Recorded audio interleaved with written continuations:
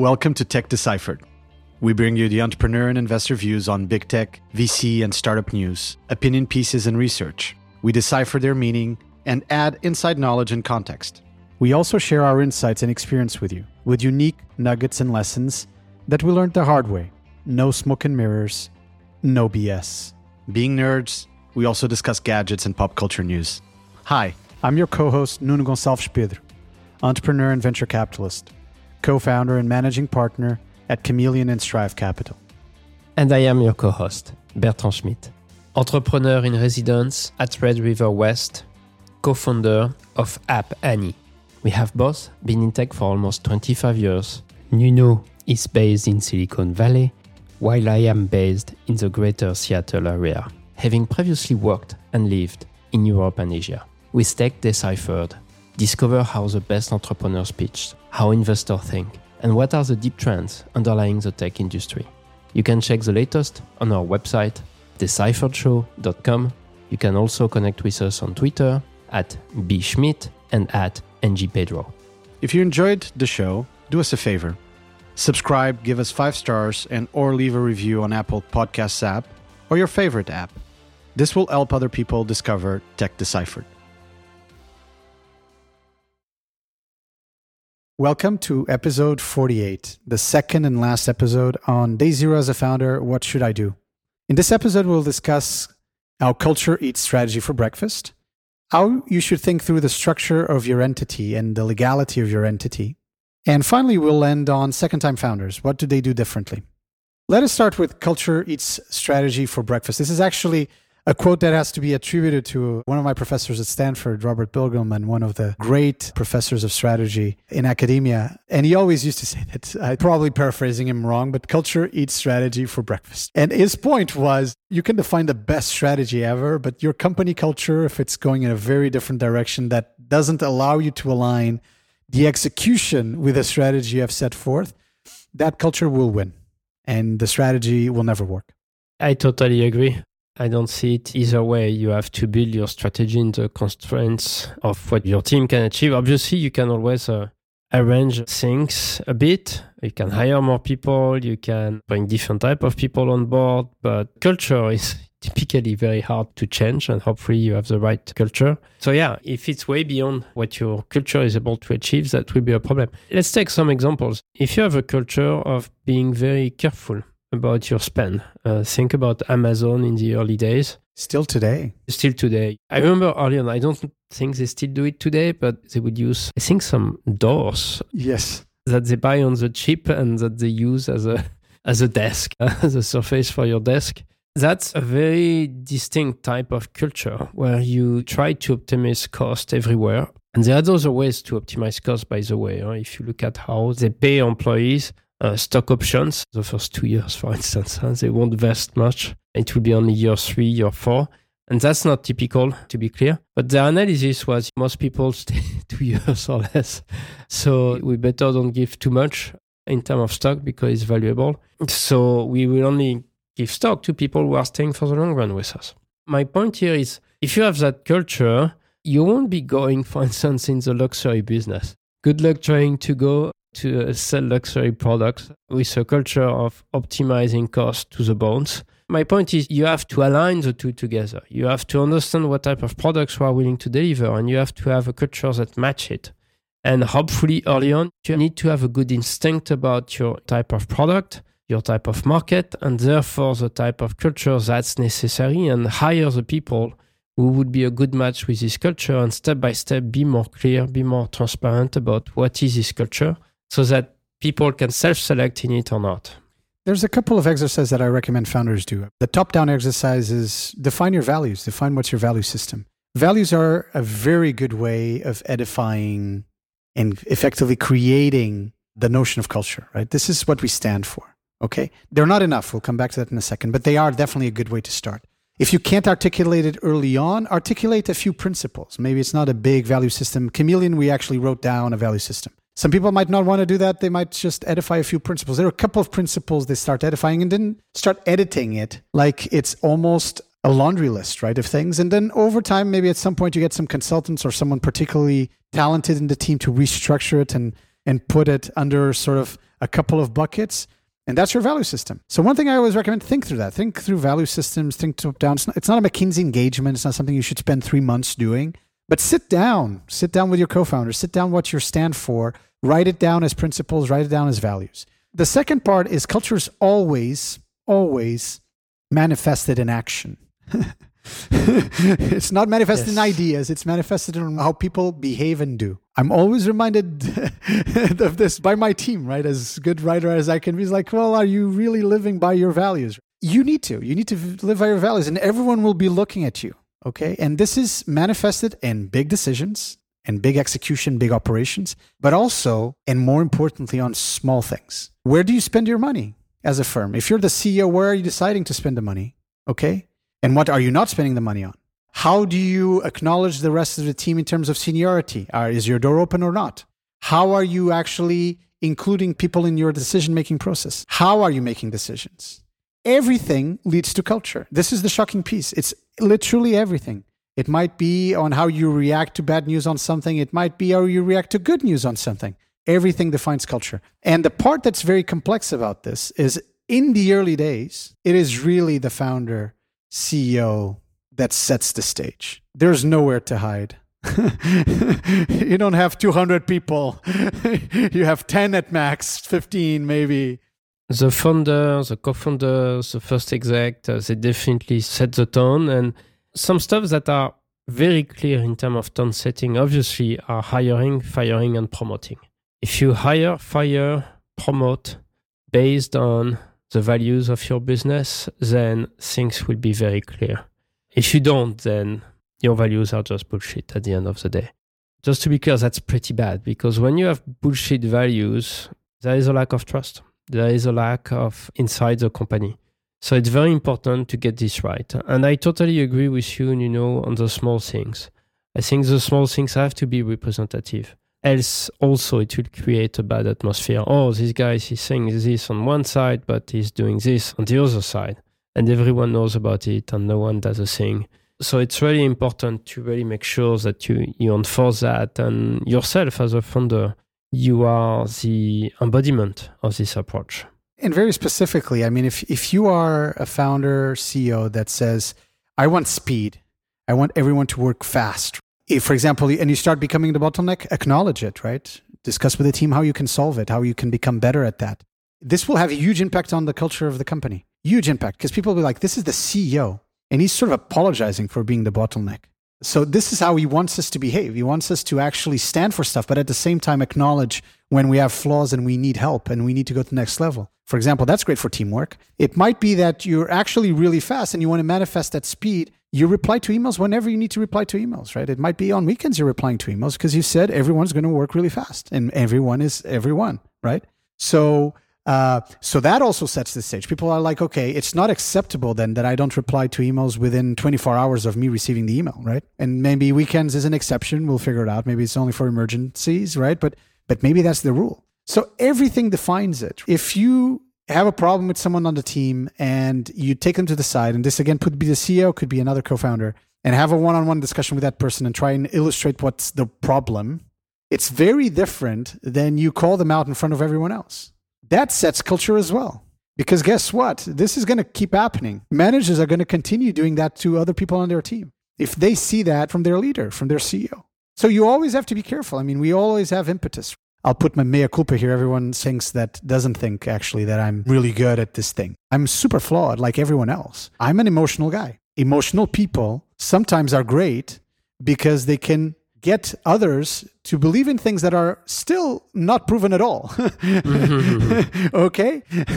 That's incredible. They can get the most out of people sometimes because they excite them. They want to work with that exciting other person. But emotional people sometimes can be emotional. And when they are emotional, they can sometimes overreact to small things and manifest themselves not in an ideal way. It's my role to work on that. It's not the role of my team to work on me. It's my role to work on that. It's my flaws, right? Because if I want to create a culture that is totally respectful, emotional, but in a positive manner, a company that is actually trying to go to the next level very fast, breaking some stuff along the way, but at the same time having fun, It is my responsibility to create that culture through the decisions and through the way I act. And every time I don't do it, I set a bad example for the rest of my team.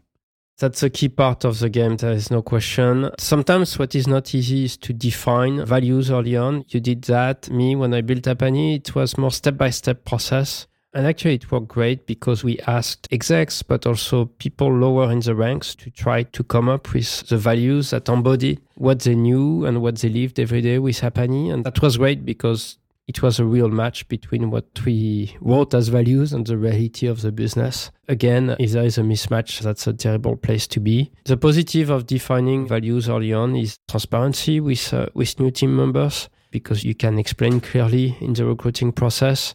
And it's valuable because it's a self-selecting system, because it means that if people don't like the type of values you try to push on bodies, and hopefully if they have maturity and if they're honest with themselves, they will know if it's a match or if it will be a poor match. And if it's a poor match, hopefully they will not proceed.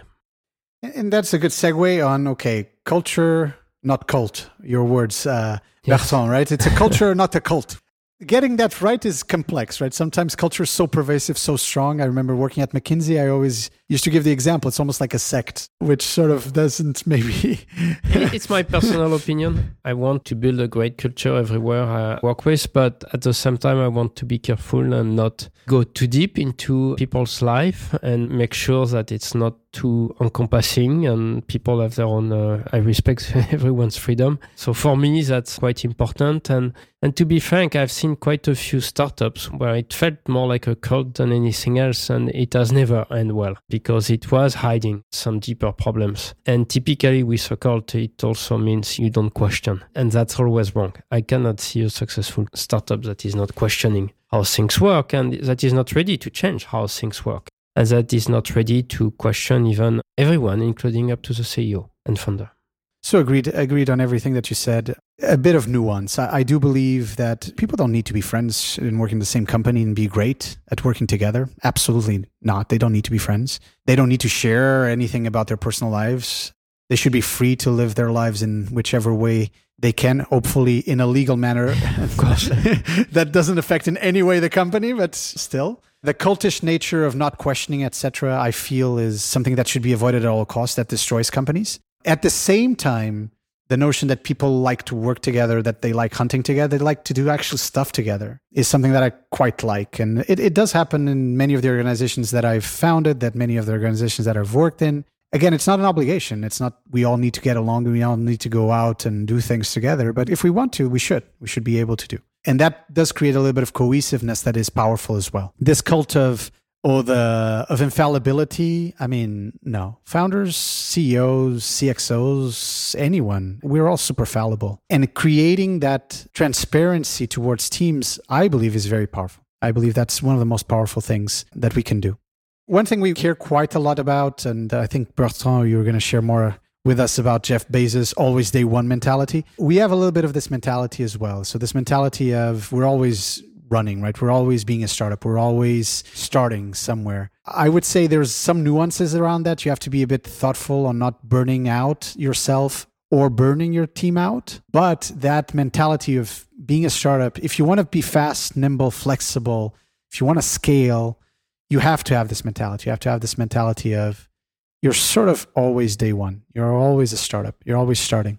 Yeah, I think it's a great mentality at Amazon to think that you want to always be day one, not day two. So obviously today we talk about day zero. Maybe we are fast forwarding a bit, talking about day one. But in all seriousness, this is a very important concept. You want to stay nimble. You want to keep the mindset that made you great early on in terms of adjusting to the market, understanding the market, being nimble, being ready to change and adapt. And day two means you already made it. You don't want to question yourself anymore. And as a result, you start a stasis. And step by step from stasis, you like growth. From liking growth, you go to die, basically. So keeping that day one mentality might not be easy, but because it keeps you on your toes always. And some might argue that were you so right on day one? I don't know. But ultimately, that forces you to readjust based on change in the market, change in competition, changes in your industry, and that push you to keep reevaluating things and keep a fresh eye. So I think it's a great perspective on running a business. I think it's a great perspective on running a business and that everyone adopts this mentality. As I mentioned before, getting it right in terms of nuancing with when do you step back? When do you celebrate achievements? For example, you have to celebrate achievements. I think that's an important part of the culture of a company. Otherwise, how do you know that you've achieved a milestone, that you've passed a certain stage? I agree with everything that defines this mentality, but the tonality of how do we step back a bit is quite important, right? Always being on, I don't think works. And I'll tell you why always being on doesn't work. Because always being on means you're normally doing something. You're always in an execution mode. And the mode by which you need to rethink things does require that sometimes you establish peace. A peaceful moment is a moment where you have clarity, where you see things normally in the future, right? So having that balance is difficult to hit. I feel being always there one is important, but you need to create these spaces for celebrating achievements, for thinking through things and how the things should evolve going forward in a very thoughtful manner, for being at peace as well. So it's a little bit of this notion, I call it sort of the notion of you live in the present all the time, would be what we want, like the power of now, like Eckhart Tolle's power of now. Manifesting that in a work environment is extremely difficult, but that's the ultimate objective, right? That you're always present, that you're always pushing, that you're always getting to the next level, but at the same time that you create the spaces to be peaceful in that same moment. Maybe this is a good segue for things that are less metaphysical, which is the structure of your company. Yes. The legal structure of your company.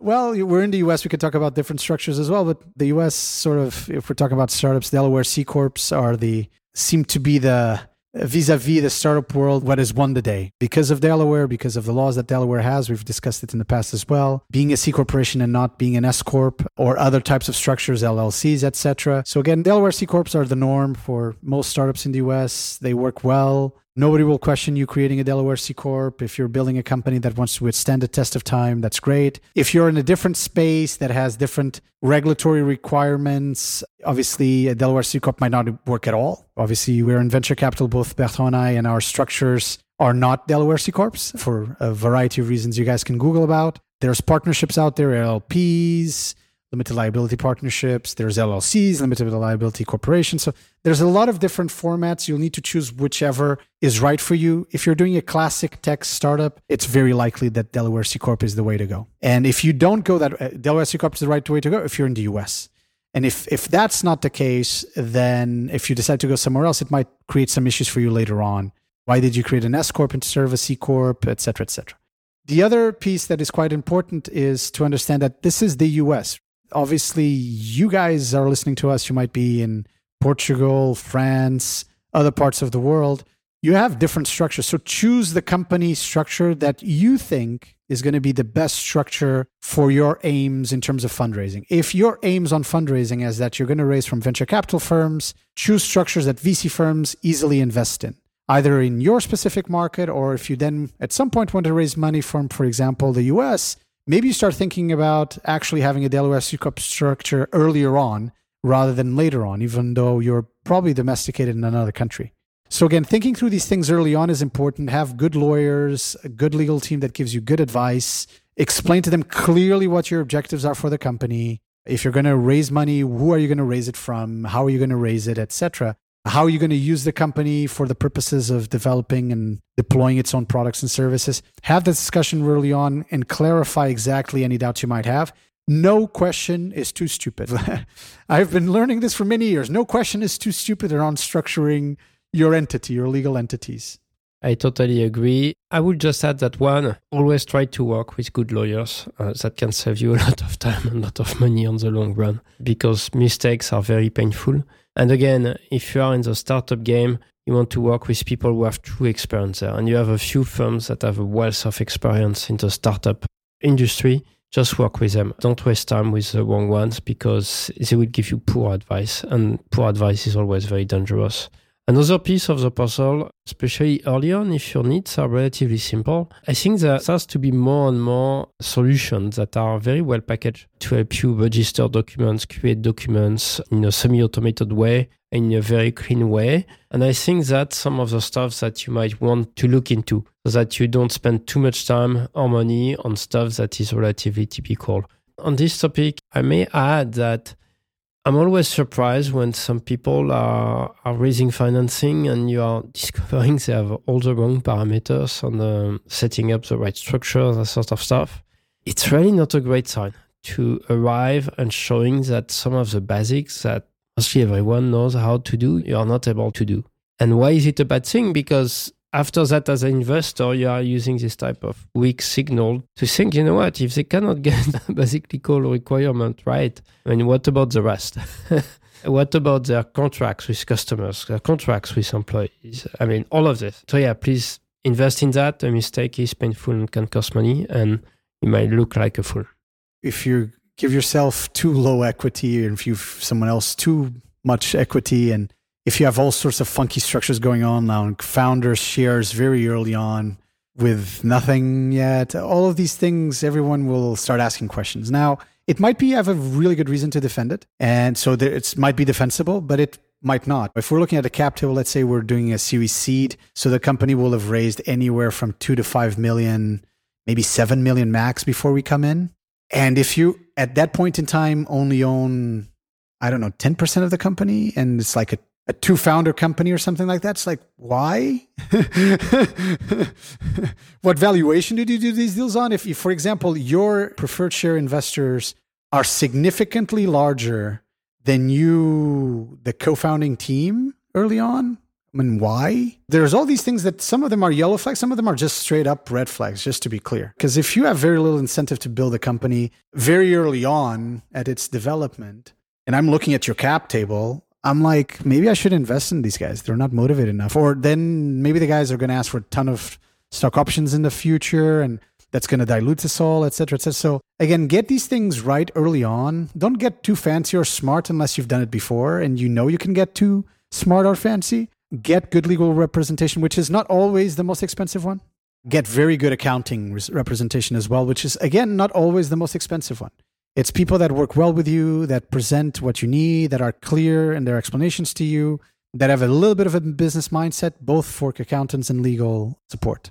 They have to have a bit of a business mindset. If they can't help you with scenarios, in particular if you're a first-time founder, they're not the right partners for you.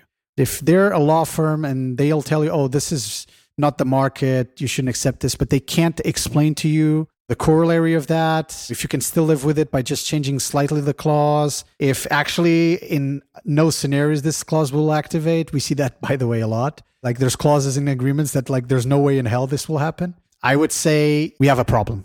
We have a fundamental problem. So get the right partners for you and iterate them. Partners are service providers. They are great. You pay them for their work. Over time, you expect to develop a relationship that's long-standing. But at the same time, if it doesn't work out, it doesn't work out. And these businesses are very based on people.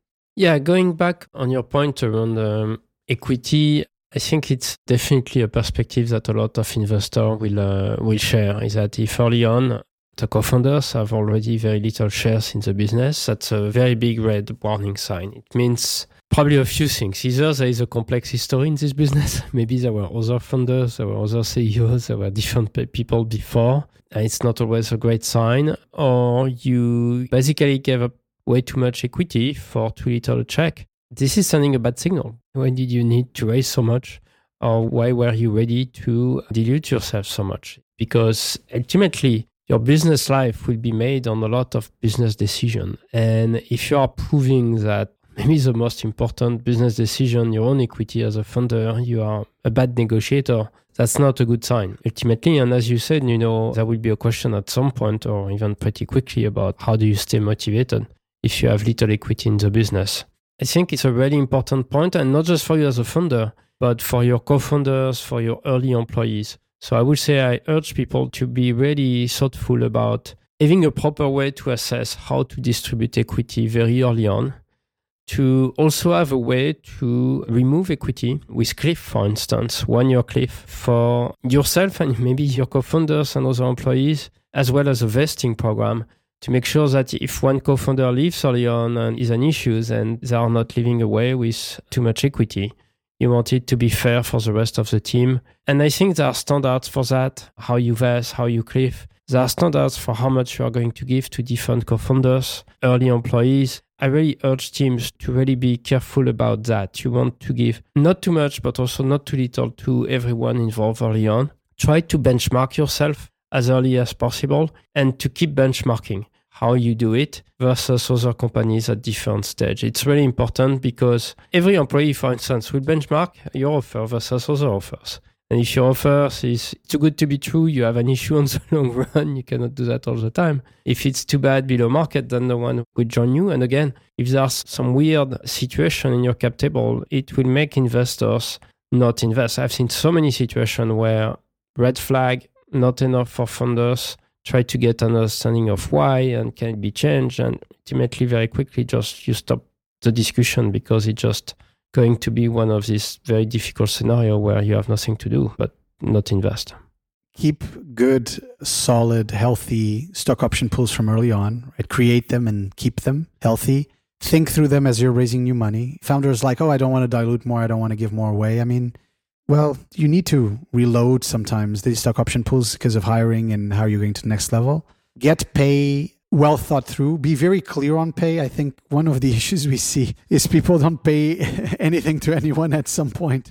You will always have to pay someone something at some point. So if you're a founder and you say, look, I can afford to not get paid and I don't want to get paid, or I'll get minimum pay or whatever, that's fine. It's your choice. It's your decision. Be thoughtful about your team members and how they are. It should be maybe enough that it hurts a bit so that everyone has a little bit of a pinch of hurt, but it can't hurt too much. Yes. And at some point, your salaries need to scale, right? And we know that salaries for entrepreneurs, in particular in the Bay Area where there are silly salaries really moving around, are not great. So if a founder comes to you, this has happened to me recently, a founder comes to you and says, I want to pay X. Are you sure X is enough, right? I don't know what life you have, but are you sure that's enough, right? And maybe you pay that person a bit more. As an investor, and you say, look, as a company, I'm an investor in this company, as a board member, I'm telling you, I think the company should pay you more. Because we want this to be sustainable. We don't want you to be living in huge difficulty, people that were in Section 8s and stuff like that to make ends meet. I understand that's needed for a period of time. At some period of time, you need to pay yourself okay. Because we know as a startup entrepreneur, you won't be paid great for a very long time. So at least okay, you should be paid. Enough to live okay. Yeah, totally agree. You cannot live on ramen forever in a dormitory. That's not an option. You have to be realistic. So at some point, you need to do better. And the same for your team.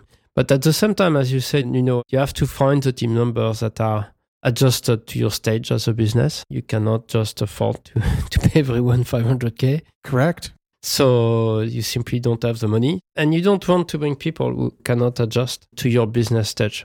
Bertrand, it's self-defining. If you're trying to hire someone who says, I'm willing to go into a startup mode, I've made a bunch of money, I think I can bring a lot of value to a startup, whatever, and that person says, I need to be paid 500K a year, that person's not ready to go to a startup. There's no way. So that's also self-defining as well. It's self-defining as well. I really don't understand these people. No, I understand them. They have this image of entrepreneurship and startup life and whatever, which is beautiful because they've always been in larger companies, maybe. It's not our duty to fulfill their image by paying them 500K a year. They can't earn that. It's just that it's a distorted image of startups because you don't make sense of what is really the business model and what is the capital structure. So it's a lack of understanding. That is dangerous. That is very dangerous for startups. Don't try to bring stars that are totally unable to match your reality. That's never going to end well. So maybe just to finish, on structure and legal, two final elements. Obviously, regulatory environment, you need to take that into account depending on what area are you in. HIPAA compliance, if you're, for example, in the healthcare space, you might need some approvals. You need to understand this well. If you don't understand your regulatory environment well, from the perspective of the legal structure you need to create, but also from the perspective of how you need to operate the firm, you need to certainly hire someone to do that very early on or have the advice of a third party to do that very early on. It's critical. The final piece is governance, right? Your board of directors, even if you don't have investors, do you have a board of directors? You don't. Sometimes board of directors don't exist until there is an actual institutional investor on board. So quite literally, pun intended. So I wouldn't worry dramatically about it. But again, this is something where your lawyers can definitely help you. I mean, governance will still be, even without a board of directors, if you have co-founders, for instance, you need to really understand how you are going to run the business. Second-time founders, what do they do differently? If we talk about, in general terms, what people say, and we can share our own experience, one is that they might be faster in some things, like fundraising, bringing a team together, because been there, done that. But they might be slower in others. Having a long experience, they know that not everything is easy, that some markets can be terrible, takes time to build product. So they might spend a lot of time trying to understand markets, trying to find the right idea. Their bar is probably higher than a lot of other entrepreneurs. And of course, there is always that risk that markets always win. So second-time entrepreneurs might spend way more time finding the right product idea on market. Yes, it's slower and faster. If I sort of reflect on my experience, for example, I'm much slower at hiring people, in particular people that I don't know. I'm much faster at hiring people that I've worked with before. I'm much slower at making big systems decisions for the firm and process. I'm much faster at making the one-off, let's try that out, see what works, even if it involves a little bit of money, but let's just try it out. So I'm much faster on hacks, right? Much faster on certain decisions, much slower on others. It's sort of a bit of a balance thing. I call it like, it is literally like you're balancing. It's like you're on top of a surfboard and trying to figure out what the balance looks like. And you're better at it. You've been doing it for a while. If you've been done 2, 3, 4 startups, you're sort of not, it's not your first rodeo. There's a lot more clarity, I feel, for second plus time founders. There's clarity and sort of intent. There is also a much higher bar on certain aspects. It might be on the markets that they're going after, on changing the world, doing something that maybe is a little bit more like a real painkiller. It might maybe have solved a pain in the past, but you want to solve a pain that's going to change the world. And sort of that notion of mission. Your ambitions might be different. Exactly. Let's say you had a successful outcome, your first startup. You made 10, 20 million. Are you doing a new startups to make 10, 20 million again? Or this time are you trying to make 200 million, 2 billion? A very different approach in terms of how you assess the market, how you assess the product, because suddenly you are becoming maybe even more venture capitalist yourself in a way, trying to make sure that your investment in time and maybe your own money will be really worth it. Yeah. It's one of these things that at the end of the day, probably second, third, fourth time founders, they have much stronger opinions. They're probably faster at moving though. And they're probably faster at moving in terms of pivoting or moving stuff around as well, which is interesting. So it's all a little bit more nuanced, I feel, at the end of the day. They have stronger opinions, they're faster, but at the same time, they also take their time to make decisions on the market they're going into. They talk to more people, they really get themselves sure they go into something. I don't know, maybe they become more like panzers or like ships. They might spend more also. I've seen many who are spending more in terms of building a more top-heavy team. I'm not sure this is always a great idea, to be frank. It goes back to the amount of funding and going step by step. It's great to be able to bring top people from all over the place, and sometimes you want to do that, and it could make sense. But I think you might want to be careful before you have found a product market fit. Are you over-hiring versus where you are as a business? And if you are over-hiring, it's not just it's costing you more money, but it raises a lot of questions internally. People will wonder, why do you need these guys? What are they really doing? That's something you want to be mindful. And sometimes I have seen that with second-time founder, they go might be maybe a bit too heavy on the exec team side. We're talking about good founders, right? People that have done good companies or going to the next level and want to do even better companies next. And they'll be thoughtful. They'll be very thoughtful. And normally they have very significant growth mindset. They want to learn. They want to get to next level. They're always in that mindset. There's also second, third time founders, and even excluding second, third time founders where their first exits were awful, right? That they were failed miserably. But even talking about people that had actually very good exits or exceptional exits, that does not necessarily make them great entrepreneurs. It might have been, honest to God, sheer luck, right moment at right time, and someone wanted to buy you out. It might have been that they had the right trajectory in the market. The market was there for them, and the market did 80% of the job, and in their mind, they were amazing, but actually the market sort of pushed them, right? It was that tailwind that we were talking about earlier was fully there. So some of these might actually make the wrong decisions. We've seen this. We've seen some founders that were, in one reason or another, acclaimed for their first, maybe their first, even in their second exit. And all of a sudden, they're going for their third round and hubris, right? They're like, we're the best. We can raise 30 million first round, friends and family. It's an uncapped note. We don't give any notice to anyone. We just do our thing. And some of these failed miserably. Some of these will end up failing miserably because either, again, the founder wasn't a great founder in the first place. We just got lucky, or the founder was a great founder, but at some point became thought that they were godlike and forgot that maybe they were not God.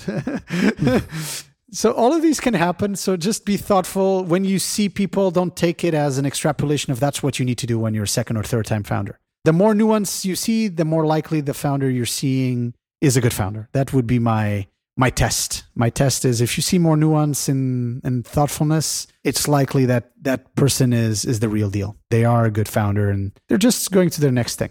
Yes, hubris is never a good sign. Overspending is never a good sign. And I think that, it's important to spot this as a future employee, co-founder, or investor. Very good. So this concludes episode 48, our second episode on day 0 as a founder. What should I do? We spend in this episode some time talking about how culture, its strategy for breakfast. We spend time on how to structure your organization, your startup, and as well as what's the perspective and how you do things differently if you're a second-time founder. Hopefully this was useful for you, and thank you very much for listening. Bye-bye, Nuno. Bye-bye. Thank you. You can check the latest on our website, decipheredshow.com. You can connect with us on Twitter @bschmidt and @ngpedro. As a disclaimer, these are our own opinions. We're not representing the views of any company. If you enjoyed the show, subscribe, give us 5 stars, or leave a review on Apple Podcast app or your favorite app, which will help other people to discover Tech Deciphered. Thank you for listening. See you next time.